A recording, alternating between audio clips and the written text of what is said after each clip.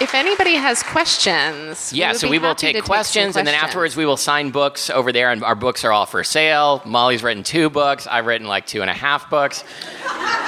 Actually, Matthew has written like 3.8 books. Yeah. Thanks for the show. 2 questions, less annoying. One first. Normally, how much of the shows are scripted and discussed in advance, and how much is improvised? Usually almost nothing is written ahead of time, if you couldn't tell. We usually make, if we were going to talk about, when we did the mint-flavored chocolate episode. Oh, I love that episode. Like, basically our agenda, we always type up an agenda, but it basically said, like, memory lane. Be sure to talk about Andy's mints. Yeah. Junior mints. Yeah. And, that was the extent of it. So it's kind of like bullet points. It's so if we forget what were we supposed to talk about, we can look down at the sheet and it's there. We don't like write jokes in advance, as you can probably tell. And secondly, with the the more annoying question. With the recent legal changes in Washington State, are you planning to do a cannabis edible theme show? Oh, amazingly, this is the first time we've considered that idea. I think we totally should. I think the answer is yes.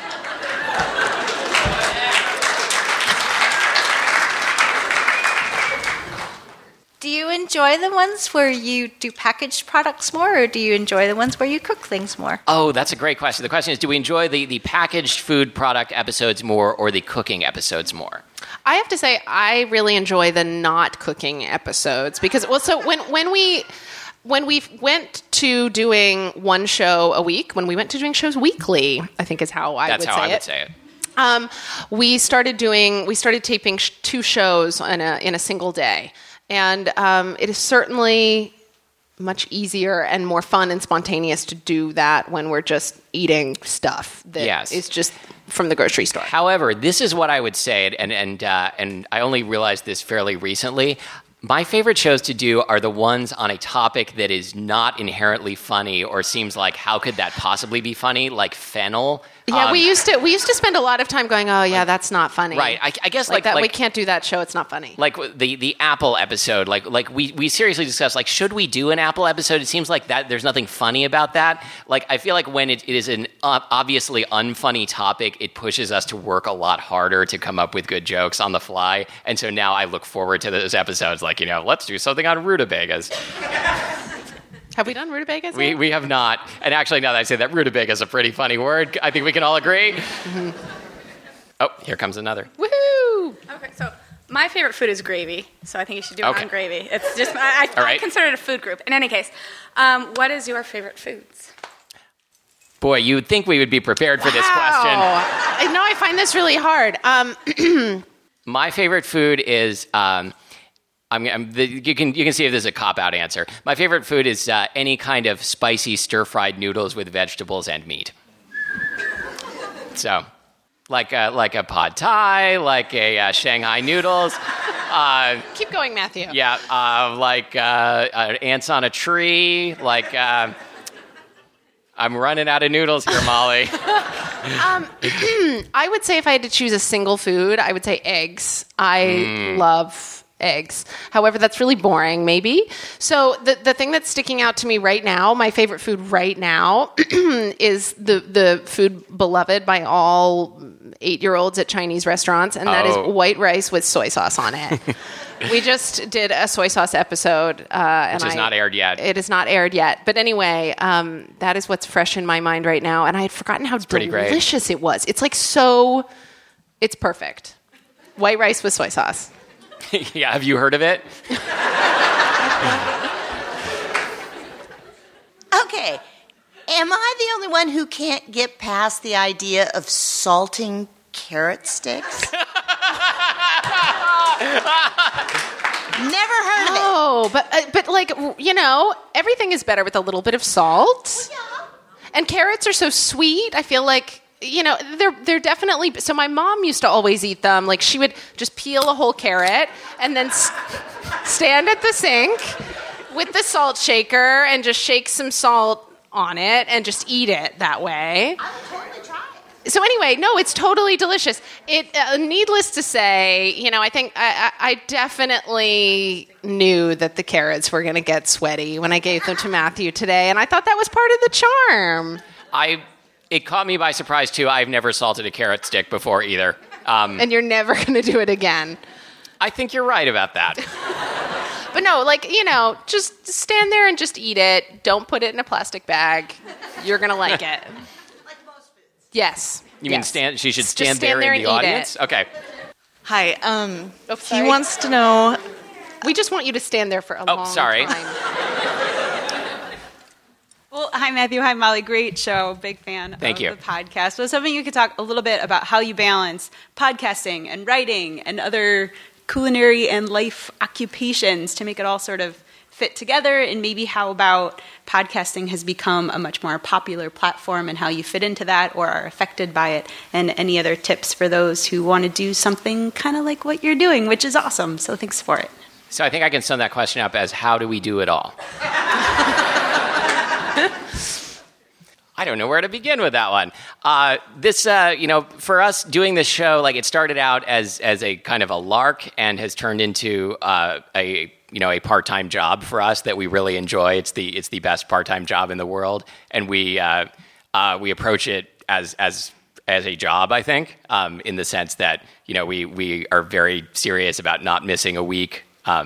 And get really nervous. We show up and eat a whole bunch of powdered sugar Hostess donuts. Yeah, we eat things that we should not ever eat for you. Hardest job in the world. Yeah, and we have Abby, our producer, who does the audio editing and makes sure we don't run out of episodes and does basically everything so that we can show up and sit at my dining room table and inhale a bunch of powdered sugar. Well, my answer would be that I feel really lucky that so this show, not today's show, but this show in general. Don't take credit for today, Matthew. This show in general was Matthew's idea. Matthew, I think, was sort of tuned in to the potential of podcasts way before I was, and he sent me an email at some point. And said that he wanted to do a food and comedy podcast and asked if I would be the co-host. And I was totally stunned because we didn't even really know each other very well at the time. And I feel like the show, he would have never asked if he had really known. If I had only known about the shoplifting at the Hallmark. and the Confederate flag on the lunchbox.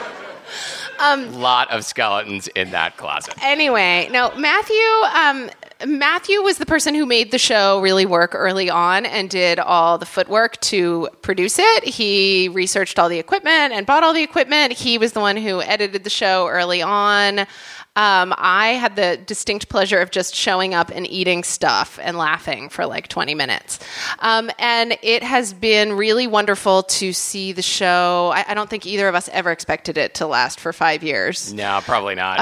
And it was a big decision for us to decide that, we'd been doing it long enough and we were putting enough of our own money into it that maybe we would try this, subscription model that we've tried, which has allowed us to, I think, make the show feel more sustainable for us.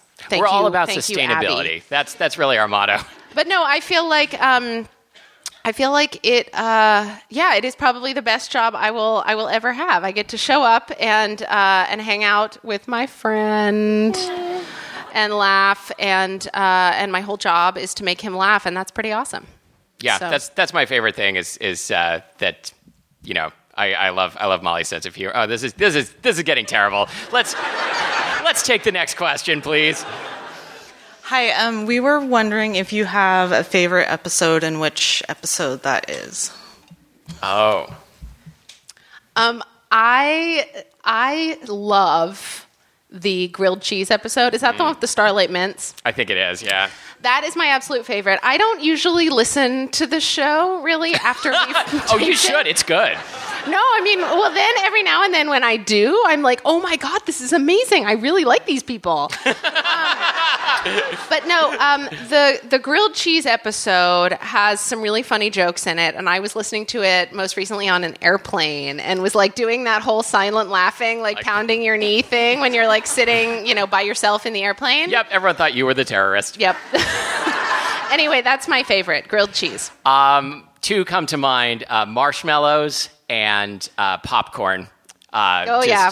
Like, I think when we allow ourselves to, we have an unfortunate tendency to try and rein ourselves in sometimes, and when we can just like let it. I know it doesn't seem like it. The more we can just like turn our brains off and let it go. What am I trying to say here? Wow. That's useful in a variety of situations, including podcasting. And those are a couple of episodes where we just let the tangents go way further than seemed appropriate, and the show was much better for it. Hey, so in the spirit of Christmas. No. The spirit of sack lunches. And things that you wanted to have but couldn't have. My school I grew up in, we had sack lunches all week, except one day was cafeteria day, which I thought was the most exotic thing. And I imagine there were schools out there that had cafeteria day every day, and that seemed like too good to be nirvana. true. So did you have that experience at all at your school, or did you think, looking back, that you wish you'd had cafeteria day all day? Oh, so the question is, did we also have access to the school cafeteria as well as sack lunch? I had no cafeteria options until high school, and then my cafeteria in high school had things like cream chip beef. And like, wow. This was Oklahoma. Wait, this is the like really, I don't even know what. Were you in the Army? The Confederate Army. We had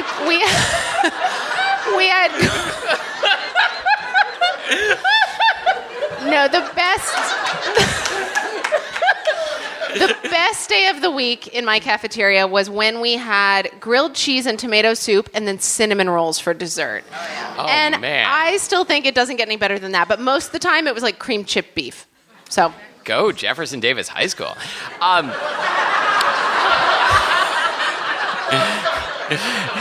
Yeah, what was the mascot? Let's not get into that. The thing I remember, my favorite thing from the cafeteria, which I had access to starting in like fourth grade, was chili, which I later learned was Stag brand country chili from a giant can. Still pretty good. I still eat it for lunch sometimes. So we were talking about sack lunches before we came here, and we started talking about Lunchables. Yes. And we wanted to hear you talk about Lunchables. Oh, where to begin? I think I always when wanted Lunchables Lunchables introduced, I feel like they were slightly after my time. For me, it was like the tail end of my school lunch years. Matthew is significantly older than I am, in case you couldn't tell. No, as you mentioned, I'm 87 years old. No, Lunchables came at sort of the tail end of my sack lunch years, and I always wanted them. And I remember my mom saying that like they were really bad for you. And I could never figure out why, because she was buying me like Oscar Mayer beef bologna anyway. So I'm not sure what the difference was. But here's one thing that always tripped me up about Lunchables. I don't want to eat a cracker that's cold. Oh. Like the crackers are in there with like the cheese and the meat. Like it just seems weird. Like... I guess the crackers aren't cold by the time you eat them, but then neither is the meat or the cheese. It all just seems wrong. It's just, I want them in separate containers. You want a McDLT Lunchable, is what you're saying. I'm so glad somebody else remembers that. I was really worried. Lunchables never appealed to me because they were full of the kinds of things that I never liked. Like I have this weird phobia of room temperature food that I've mostly gotten over, but like at the time, like a Lunchable just would have been my nightmare. And also, like I said, I am much, much older than Molly, like 2 years. We determined, she asked me if I had fruit by the foot in my lunch, and I'm like, I feel like I was too old for that. And we looked it up, and fruit by the foot was introduced the year I started high school. So obviously, you don't eat fruit by the foot in high school. Duh. Yeah. One more. Please. You've talked about food aversions a bit, including just now, and I'm wondering if doing the show has cause you to lose any of them, or cause you to reinvest in them more strongly? Oh, well, I mean, we should go back to the scary food episode where I had to taste egg salad, and it was literally one of the most terrifying experiences shuddering. of my life. Like, I felt like I needed to get a blanket and like wrap him up in it.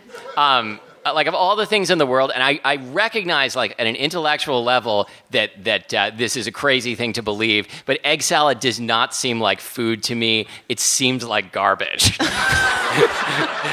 Like, I would sooner eat food out of the garbage for the most part than egg salad. Egg salad. I can't even say it.